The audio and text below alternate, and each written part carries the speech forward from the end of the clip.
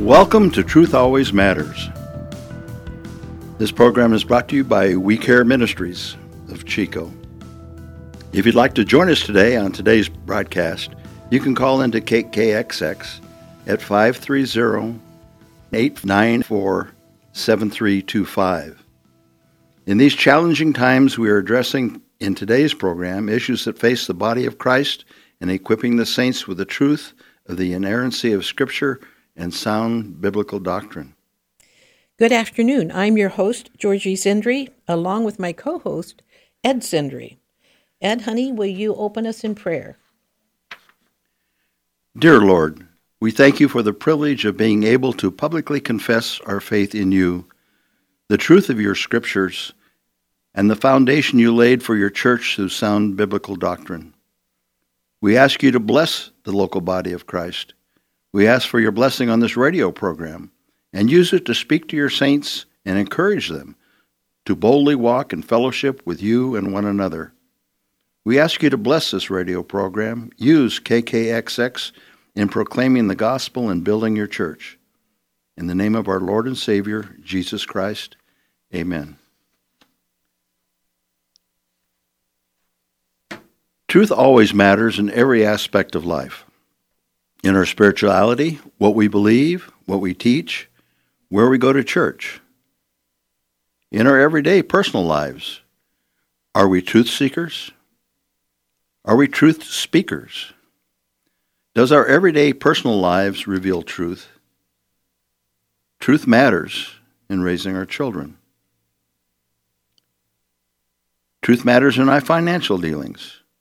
Do we buy and sell products we know offend the Lord? Do we trust God with our finances? The media. How many hours a day do I watch TV? What is my favorite programs? Do these programs glorify the Lord? How many hours a day do I focus on my phone? How many hours a day do I go play games? Truth in the media also is important. You can see the effect that the media has on our nation and on the people in general, our society. Truth is so important there. Ask yourself, how many hours a day do I spend in God's Word? How many hours a day do I pray? Am I out preaching and praying for the lost? Truth matters in our social lives. Do we go to church on Sunday? And on Monday we're telling dirty jokes? Do our lives line up with the Bible? Truth matters in the judicial system. Do you work in the judicial system? Is it about truth or is it about winning? Is it about money? Truth really matters in politics. Is it about truth? Is it about winning? Is it about political power or becoming servants to serve the people?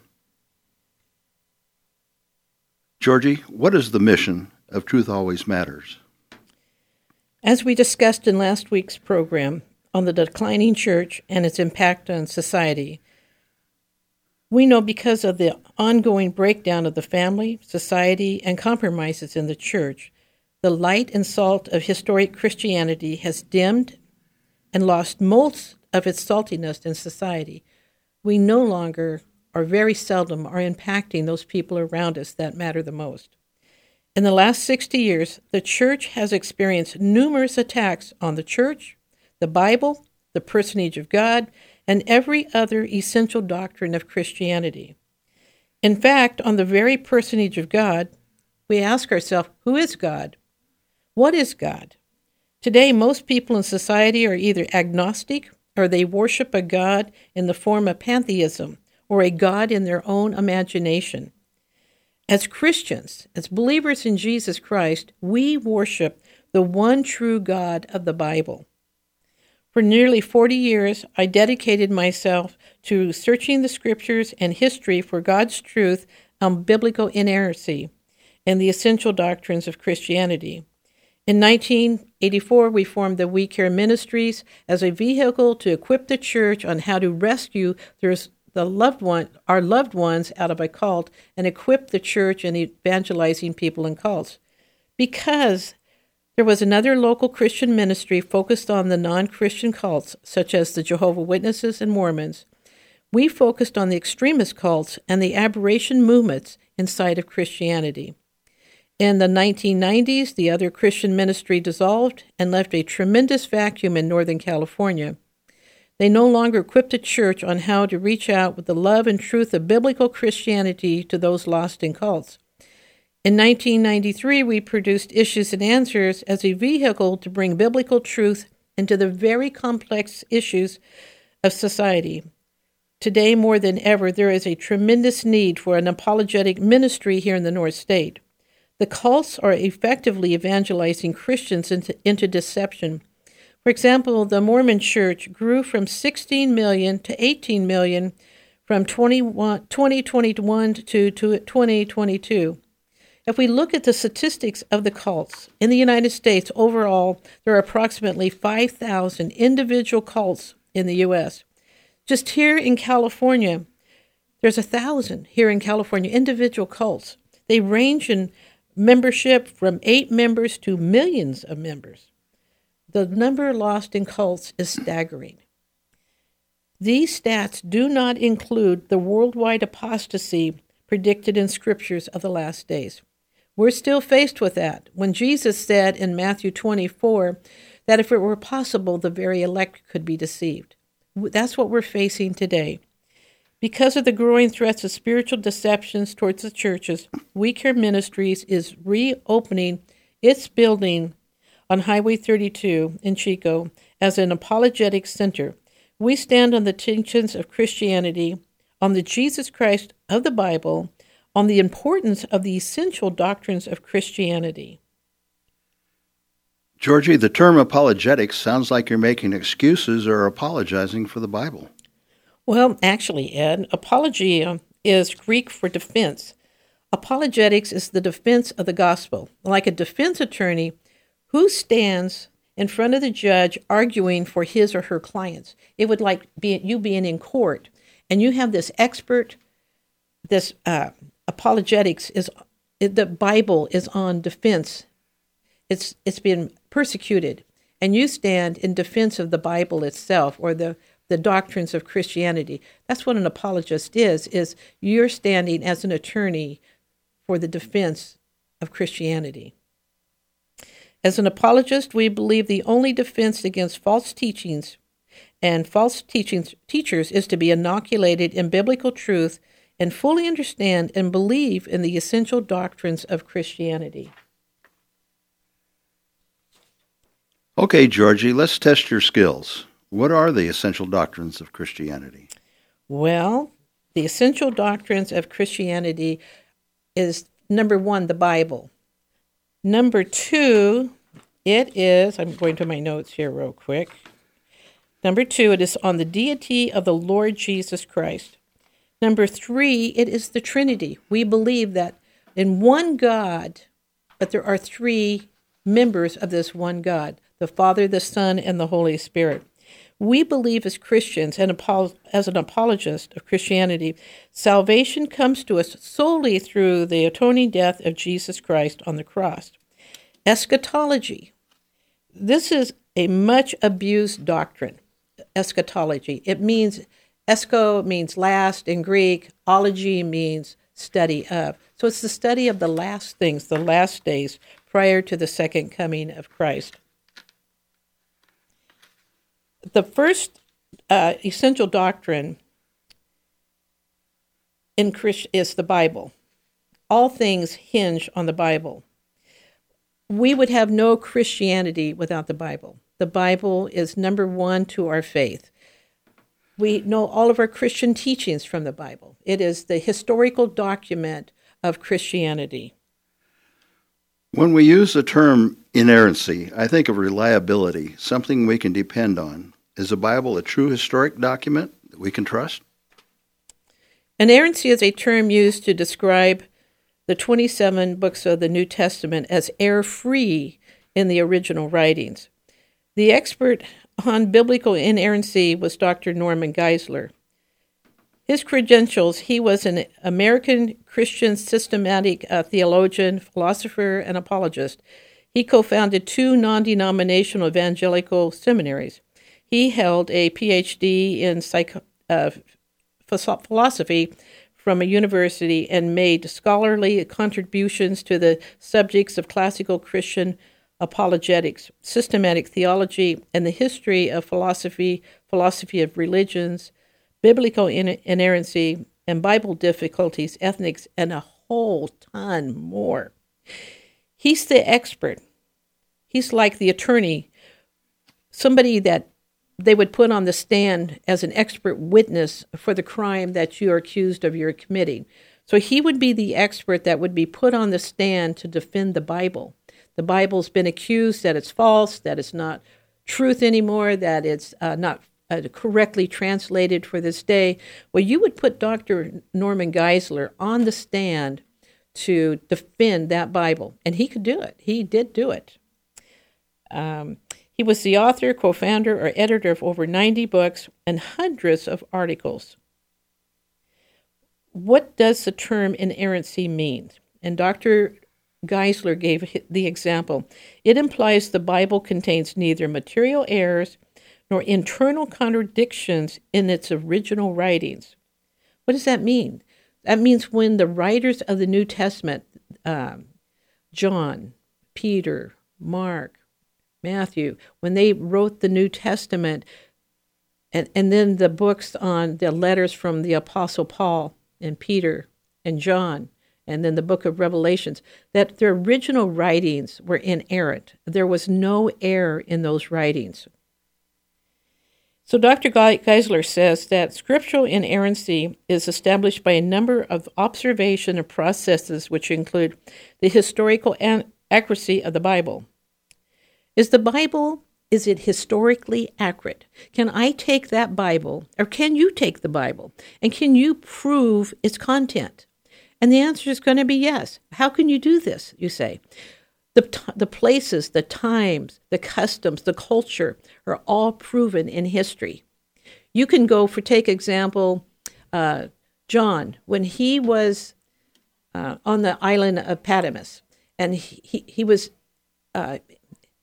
imprisoned there by the Roman government, and he lived in a cave there. Well, that place that he lived, where he wrote the book of Revelations, he was able to take that building. I have to go back a little bit. That building where he stayed, or that cave where he stayed, is today a church.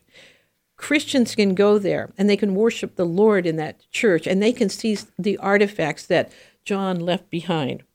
So that's like the historical account of the New Testament. You can prove from history, from archaeology. There's absolutely no evidence that contradicts the Word of God. The Bible claims its own inerrancy. Church history and tradition, like I just said, verifies the Bible.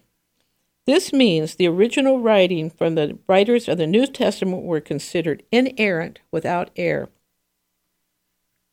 Georgie, I recall you interviewing Dr. Geisler.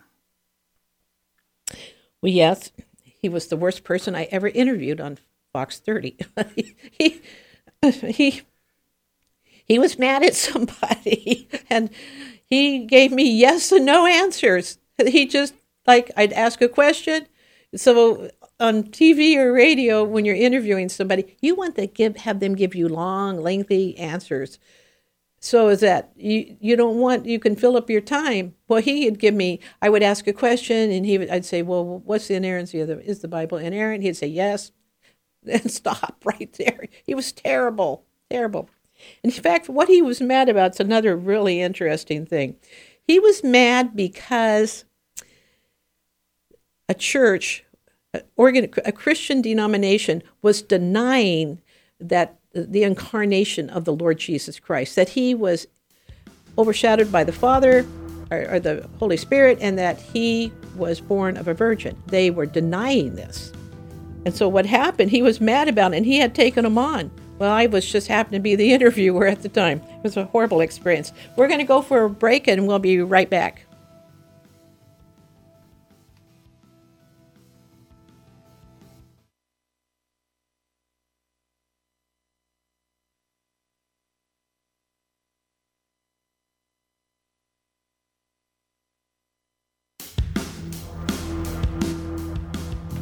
Thank you for joining us on Truth Always Matters. Today's program is brought to you by Care Ministries. If you'd like to support this broadcast and become a sponsor, contact us by writing Care Ministries at 3208 Highway 32, Chico, California 95973. Or look us up online at www.wecareministries.us. Or contact KKXX. Join us on today's program by calling 530-894-7325 here at KKXX. So we're going to come back to, I got to get my mic over here. So we're going to come back to, there are a lot of important doctrines in Christianity. Like much of the church believes in pre-rapture. Many believe that the rapture will occur in mid-tribulation period. Many believe in post-tribulationists, that God will take us out of the world. But those are not essential doctrines. Those are just doctrines of pretty much the ways people have different interpretations of scriptures. Some people believe in baptism through submersion or sprinkling, praying in tongues or not praying in tongues. However, these are not the essential doctrines of Christianity. The historic church, in the form of the creeds, Apostles' Creed and the Nicene Creed, established the essential doctrines for all Christianity. These essential doctrines established the foundational truths of the Christian faith. This foundation has safely guided the church throughout 2 millenniums. And the doctrines are the Holy Scriptures, the deity of Christ, Trinity, salvation through the atoning death of Jesus. I know we talked about that a minute ago, and eschatology, the last days. The first essential doctrine is the inerrancy of the Scriptures. So, I got my notes mixed up here. Historically, the essential doctrines of Christianity were developed by the Church Fathers. The Church Fathers were first-century disciples of the apostles. The historical period is which the Church Fathers became known as the patristic era, spanning approximately from the very first century to the mid-8th century. Clement of Rome was born 35 A.D., died 99 A.D. He was the Bishop of Rome in the late 1st century A.D. He is considered to be the first apostolic father of the church, one of the 3 chief ones, together with Polycarp and Ignatius of Antioch. Why is this important? This is important because the early church developed the doctrinal positions of Christianity. What we believe today, 2,000 years, was established 2,000 years ago from the disciples of the apostles and the disciples of Christ Jesus. Clement of Rome, or tradition, let's get back here a little bit. Clement of Rome, AD 38, and then holds that Polycarp and Ignatius of Antioch followed him. Tradition holds that Clement of Rome is the same Clement who Paul mentions in Philippians 4:3, and that after he was imprisoned, he was martyred by being thrown into the sea with an anchor chained around his neck. Polycarp was next to him. He was born 69 A.D. to 155 A.D. He was a disciple, direct disciple of John the Apostle. John had ordained him as a bishop of Smyrna. In fact, he is most likely is the angel referred to by Christ in Revelations 2:8. And to the angel of the church in Smyrna write, Polycarp is regarded as the one of the 3 chief apostolic fathers, along with the Clement of Rome and Ignatius of Antioch. The last one here is Ignatius of Antioch was a bishop. He is thought to have been one of the children who sat at the feet of Jesus, and then Jesus held in his arm and he blessed. St. Peter himself appointed St. Ignatius to be the bishop of Antioch. Because of his position, he is one of the apostolic fathers for his early help in building our church. Many church fathers fought hard to retain the doctrines and teachings of Christ and of the apostles and disciples of Christ. Cementing the doctrinal beliefs of Christianity was in the Council of Nicaea. The Council of Nicaea was the coming together of universal Christian leaders to determine the doctrine on the deity of the Lord Jesus Christ. Who was Jesus? And to canonize the 27 books of the New Testament as the Word of God. There was developed in that time period of 256 AD to 336 AD, the doctrine was held by a man named Arius. He was a Christian presbyter from Alexandria, Egypt. He taught Jesus Christ is the Son of God, who was begotten by God the Father. The Son of God is not eternal, he said, but was begotten and made or created before time by God the Father. Jesus, according to Arianism, taught was not co-eternal with God the Father, and is the Son to be God only in his name only, not that in reality was he God. See, one of the essential doctrines of Christianity is the Trinity. We believe that God the Father is God. We believe that the Son is God, eternal God, uncreated, and we believe the Holy Spirit is God, uncreated. Christian division in this time erupted in the church, 300 AD, erupted. They were fighting all over about Jesus. The first council of Nicaea in AD 325 met for a full month.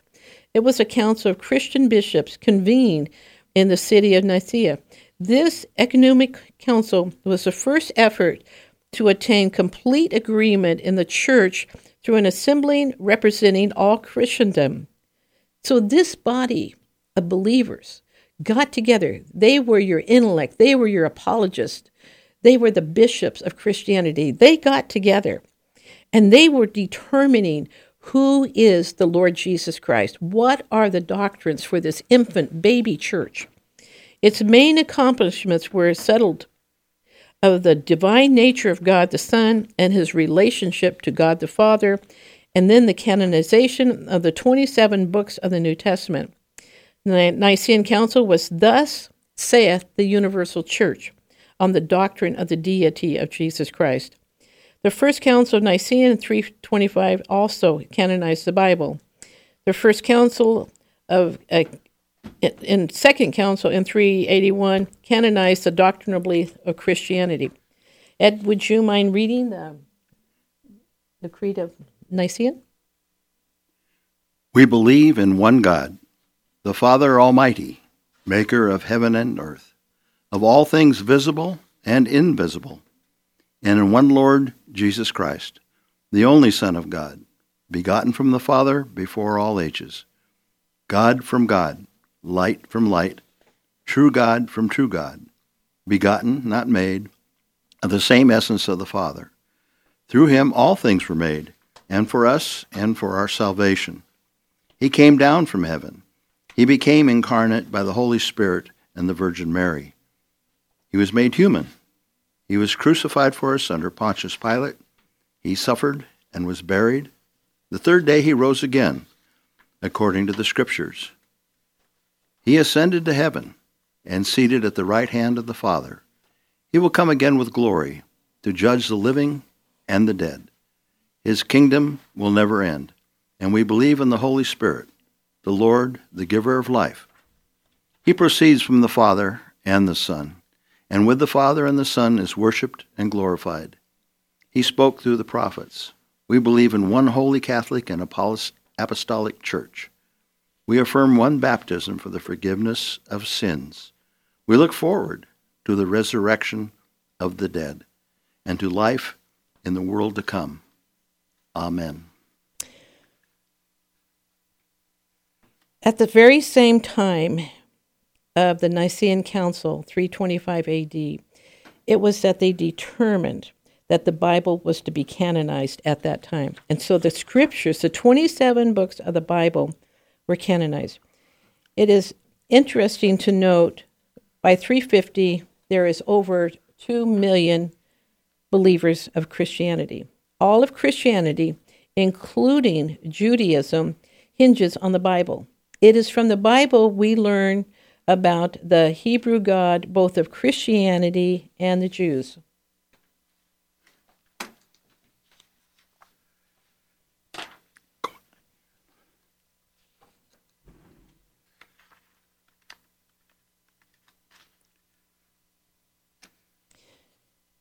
So, go ahead, Ed. Is the Bible reliable?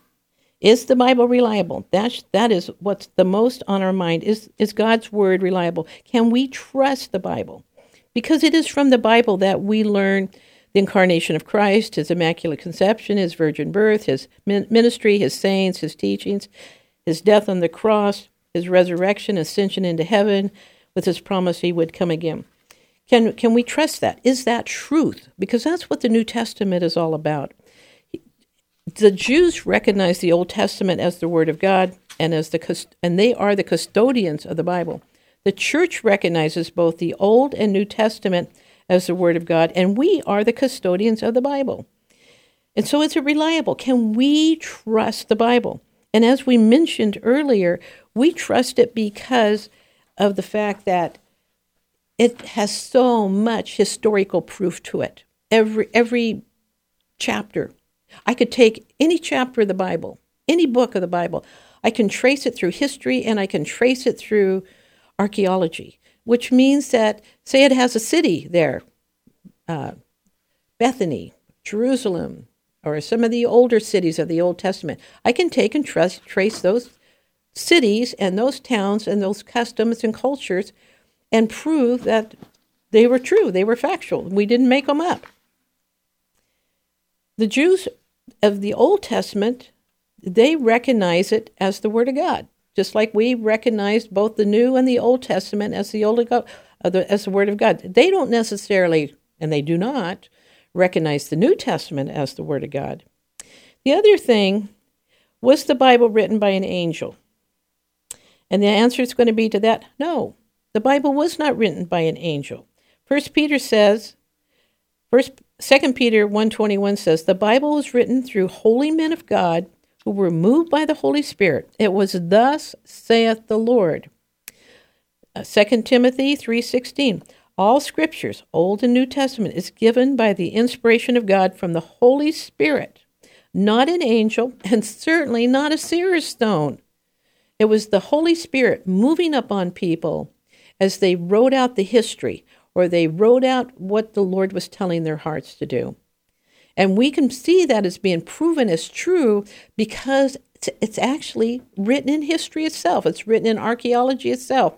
If we just talked about the flood for a couple minutes, there's such a controversy over the flood. Did it happen or did it not happen? But yet there's so much evidence worldwide that there was a universal flood that happened.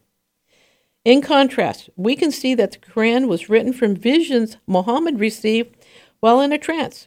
He said was from Gabriel the angel. Well, we know that's poor old Gabriel. He gets a bad rap from that. The Book of Mormon was dictated to Joseph Smith from the angel Moroni. And he again was one man, and so was Muhammad, writing their holy scriptures. In addition, it is recorded in Mormon literature, Joseph Smith put his face into a hat and was given the Mormon scripts by looking into a seer stone. Where's the Holy Spirit in that? He's not there. In Galatians 1:8 says, but even if we or an angel from heaven preach any other gospel to you than what we have preached to you, let him be accursed. That's a pretty heavy statement. If any other angel, even a holy angel from heaven, should tell you any other item about the Bible, then that's already been written by because what that means is then that we have given to you. That means what the apostles and the prophets, who were direct descendants from the Lord Jesus Christ, who knew him face to face, had already said they were to be accursed. They were not to be believed. And that's what we've had happen to us recently in our modern history, is that the truths of the Bible have been under attack. We're going to go for a break and we'll be right back.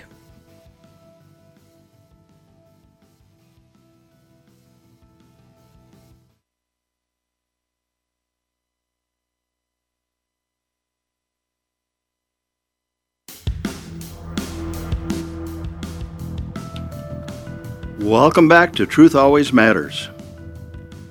Recently, someone posted the Bible was written by a man, and the person writing the post could him or herself write a book of the Bible.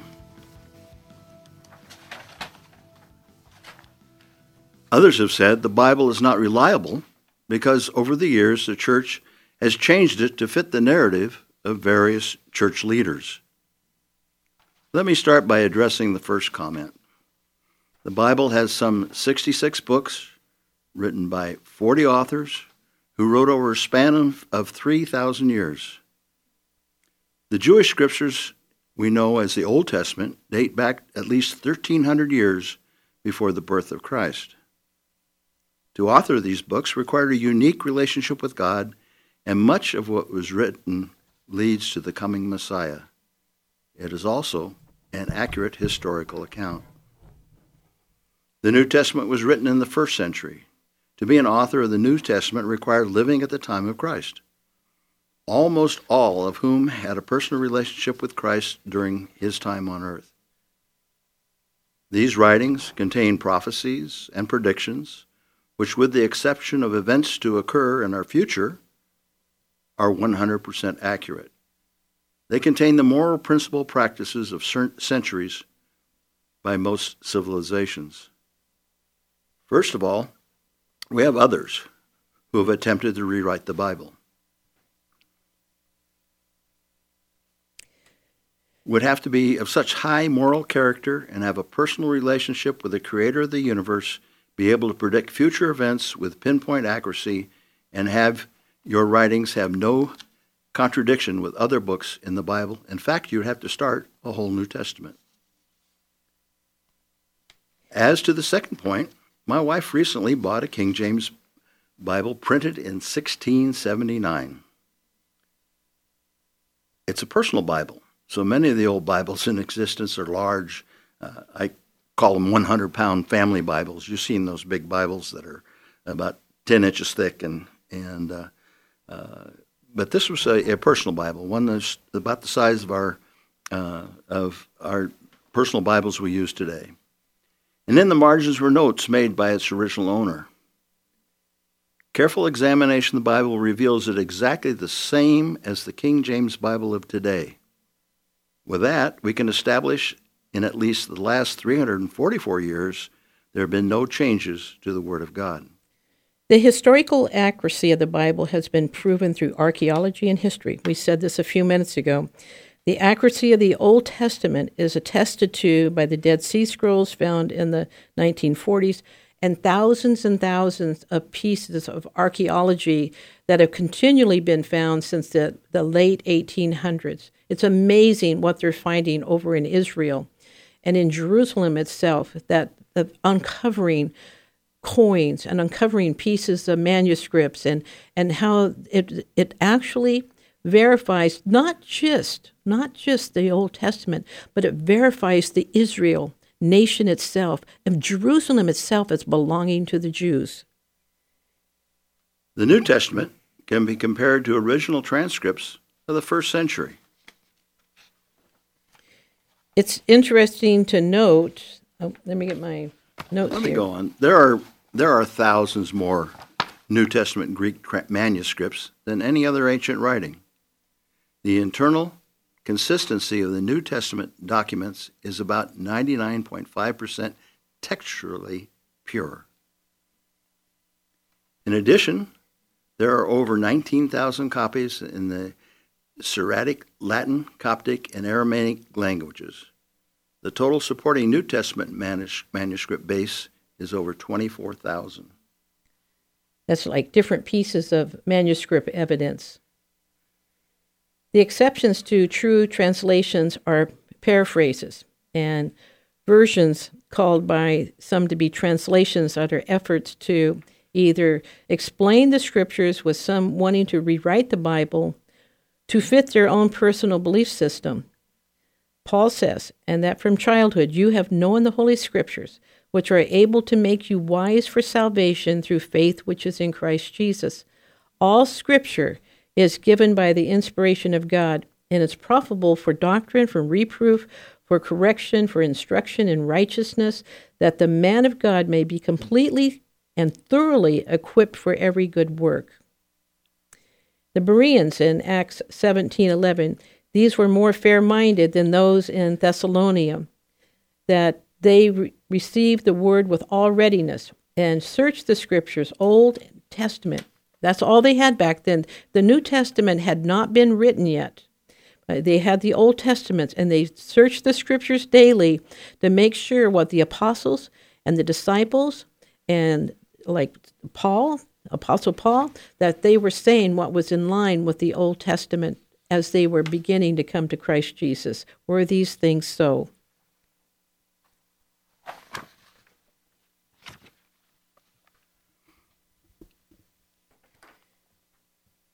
I'd like to have a frank discussion with you about the importance of using a reliable translation of the Bible in your studies and personal growth. Today, there are many paraphrases of the Bible that are misbranded as translations. A few, like the Living Bible and the Amplified Bible, can be helpful in bringing understanding to difficult passages, but you should always put your trust in what we describe as the inerrant Word of God given to us in reliable translations. Some others, even those who are well-meaning, can distort the Scriptures. You'll find that some of these paraphrases are based on a personal interpretation. The Bible warns, however, in 2 Peter 1:20, knowing this first, that no prophecy of the Scripture is of any private interpretation. Have you heard of the Jeffersonian Bible? Thomas Jefferson had difficulty with believing the miracles of the Bible. His solution was to rewrite the Bible, excluding references to miracles. Muhammad was familiar with the Scriptures, but rejected them in favor of replacing God with his moon god Allah and downplaying the role and deity of Christ. So, he wrote the Quran. Joseph Smith, through a vision he had with his head in his hat, dismissed the deity of Christ and brought a different God, one who was a man who became God by living a righteous life. An interesting side note, Joseph Smith used the same hat to locate water wells through visions. Others have attempted to make the Bible more easily understood or compatible with current society, which frankly, in some ways results in the dumbing down of the Scriptures. An example is the Common English Bible, written by a fourth grade level, which they say is intended to be a comfortable reading level for the majority of English readers, using gender-inclusive language. And as an example, the word grace is not found and is replaced with kindness. Yet others are designed to promote a doctrinal belief held by an individual or group of people. Jehovah's Witnesses wrote the New World Translation in an attempt to make the Bible fit their lack of belief in the deity of Christ. Of note, in the past half century, the New World Translation has gone through several revisions. More recently, the Passion Version. Brian Simmons is the translator of the Passion. Simmons states Christ appeared to him and commissioned him to prepare a new, fresh translation, including a new book of the Bible, which will be revealed to him in the future. The Passion has replaced the Bible among many churches in the New Apostolic Reformation and is biased towards their doctrines. In a 2015 television program, Simmons claimed that in 2009, Christ Jesus literally visited him in his room, breathed on him, and commissioned him to write a new translation of the Bible.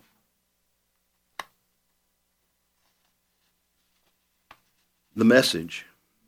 Some Bible scholars say that Peterson's free use of breezy slang and eccentric paraphrases, along with colorful expressions that border on cartoonism, distorted much of the meaning of the original text.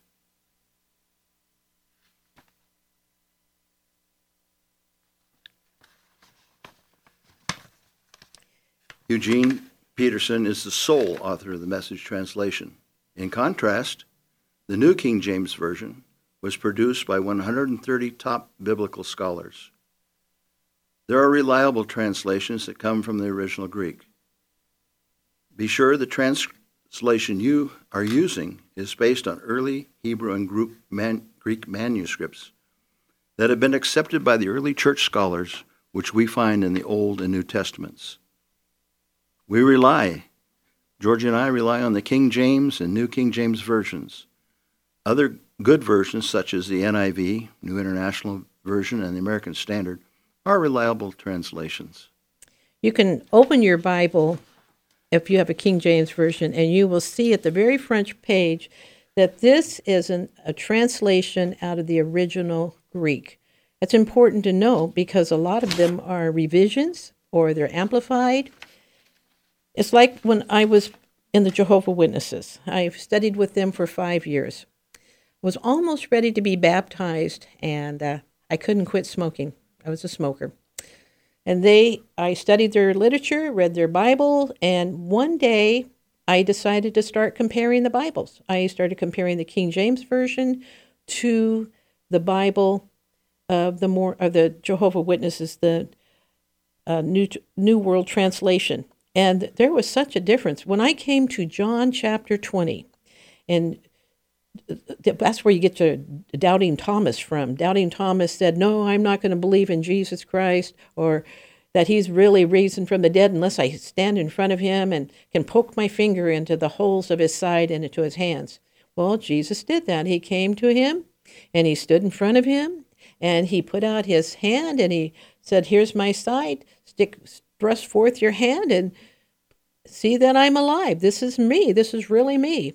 And Thomas, he fell down on the floor in front of Jesus and he said, my Lord and my God, and worshiped him.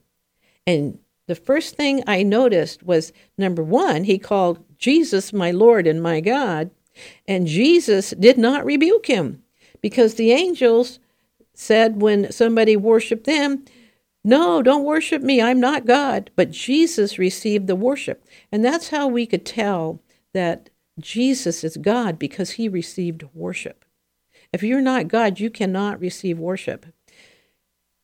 That was my first introduction to, there's something wrong with this group here. And then I studied more and more, and I finally told them, I think I'm just going to read the Bible on my own. I think I can do that. And they told me, no, you cannot read the Bible on your own. It has to come through us because you can't possibly understand the Bible unless we teach you what it says. And I thought, that's amazing. Like, how does that happen? Like, I can't read? Is that what it's going on here? And no, we can read. We can read God's Word, and we should read God's Word every single day. It's thus saith the Lord to us. He's talking to us. But the thing that we should not do, well, I guess it's time to go for a break, and we'll continue this discussion afterwards.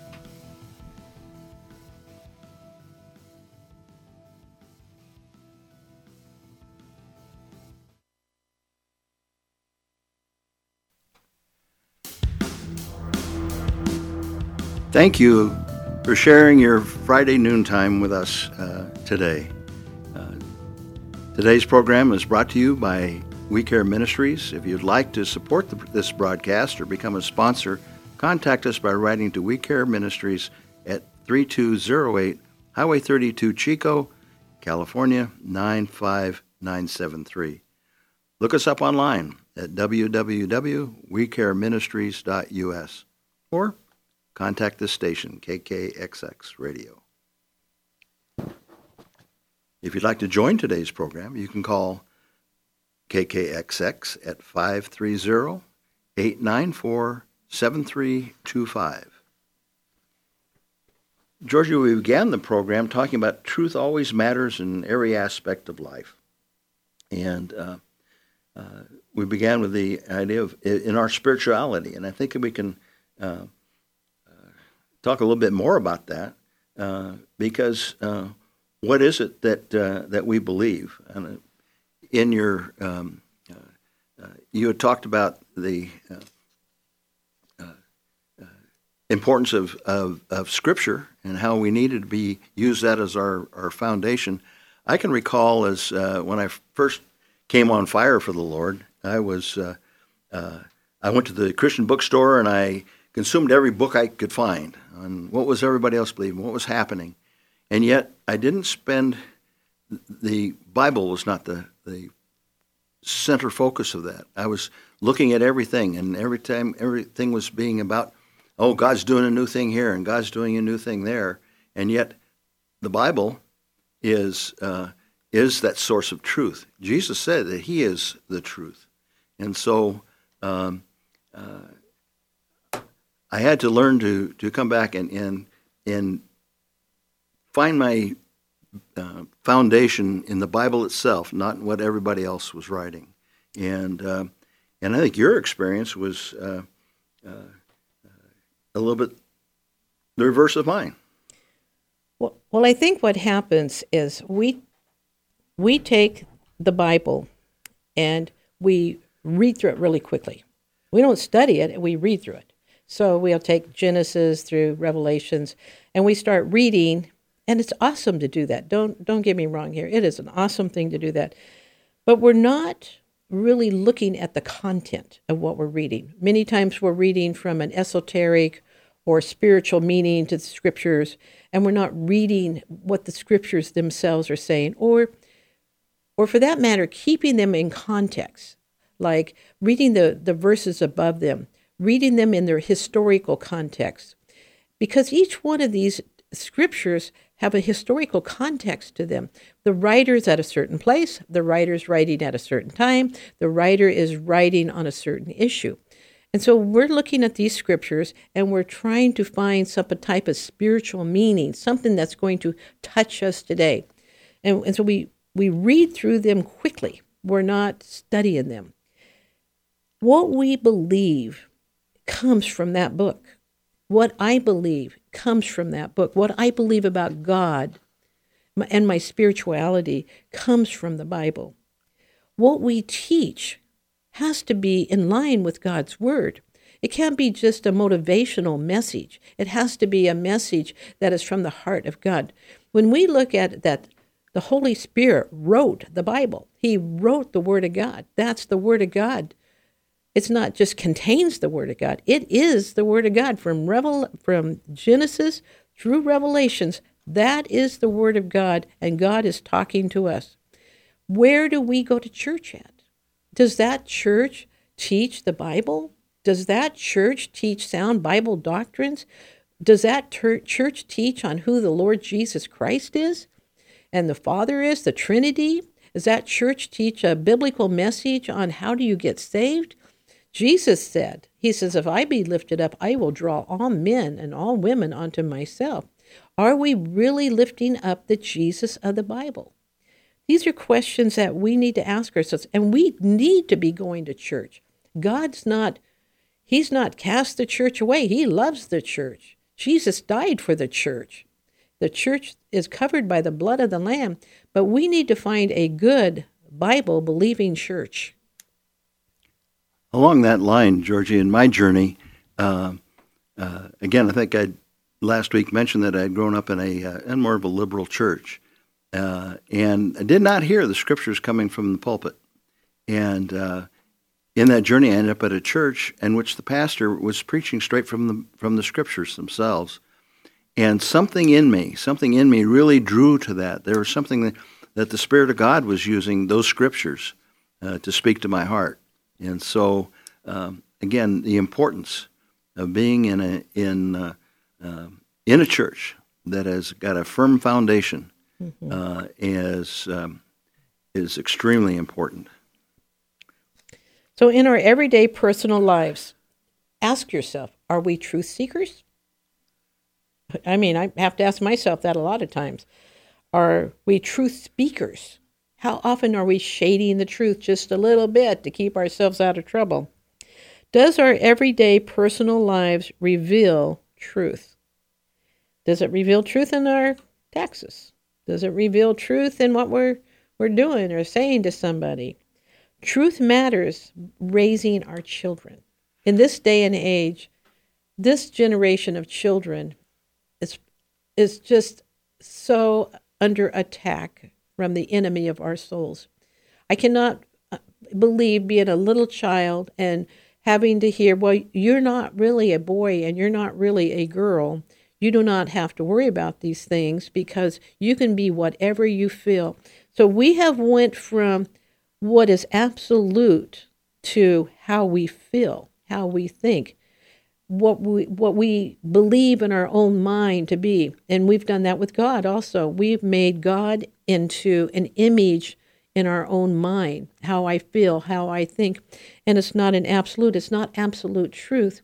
And we will only find absolute truth in the Word of God, in God's Word, that was delivered to us from the first century. We live in an age of relative truth. What is my truth? What is your truth?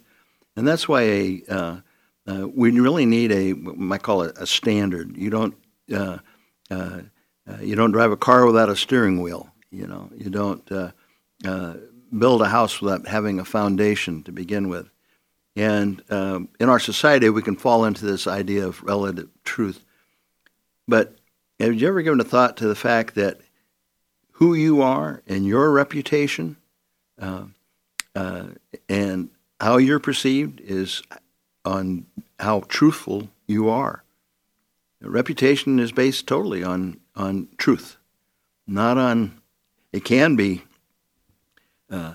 made up by some folks and so forth, but true reputation, your true who you are, how honest you are, how reliable you are, how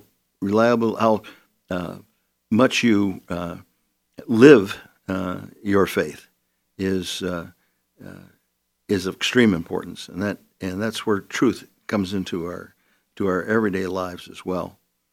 Now, financially, truth really matters in our financial dealings. Are we honest? If you go to the store and the clerk doesn't charge you for something, do you bring that to the clerk's attention? Do you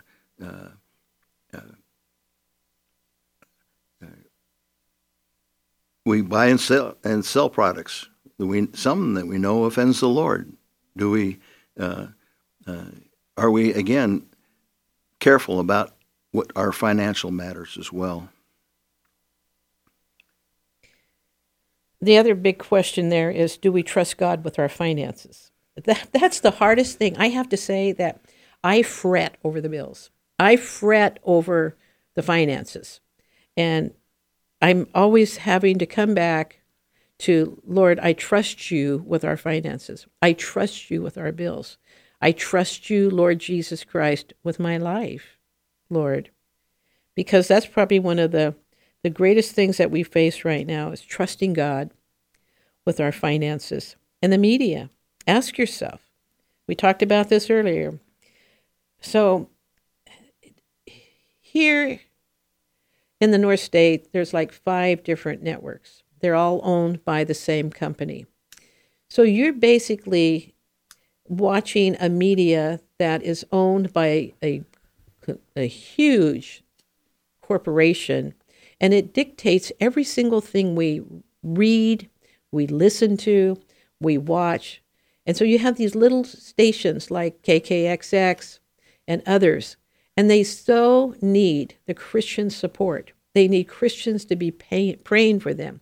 They need Christians to come and put their commercials on to support good Christian teachings. That's imperative right now.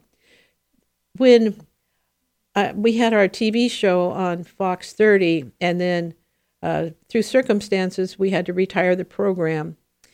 There was like a big black hole there. And when the little stations die, when these stations die, they don't succeed, it hurts the entire community. It hurts our whole North State here. And so my thing is try to pray for the station. Put KKXX on your daily prayer list. Pray for them. And if you have a favorite TV program that you're watching and it's like, I don't know if the Lord really likes that or not, I would encourage you maybe to turn it off. And ask yourself, does this program really glorify the Lord? That's a real challenge, Georgie, in our society today. Much of the programming has gone to real secular points, and it's and the question is, do these programs glorify the Lord? And are we relaxed our spirituality to the point of compromising maybe and watching some programs that we really, after we get done, say, well, I shouldn't have watched that. So look for the media and where you can actually look for programs that lift up the Lord and not lift up the ills of society. The other thing I would bring in is how many hours a day, and it's hours a day, do I focus on my telephone?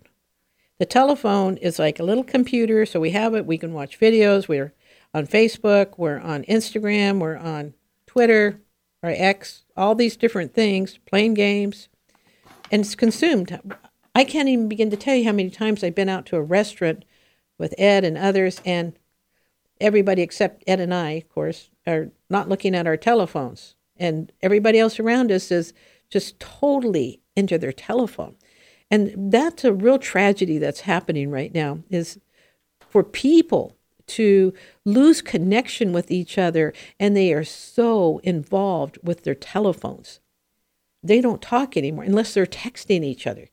That's just should not be. We need to go back to communications again. Games on your phone can be addicting. How many hours a day do I spend playing games on the phone? How do they distract me from maybe my prayer time? I'll tell you, I've been guilty. I like Spider Solitaire, and there's times when I'm playing that, and suddenly I realize I just spent an hour or so there, and it cut into my prayer time. I'll be totally honest with you about that, and so.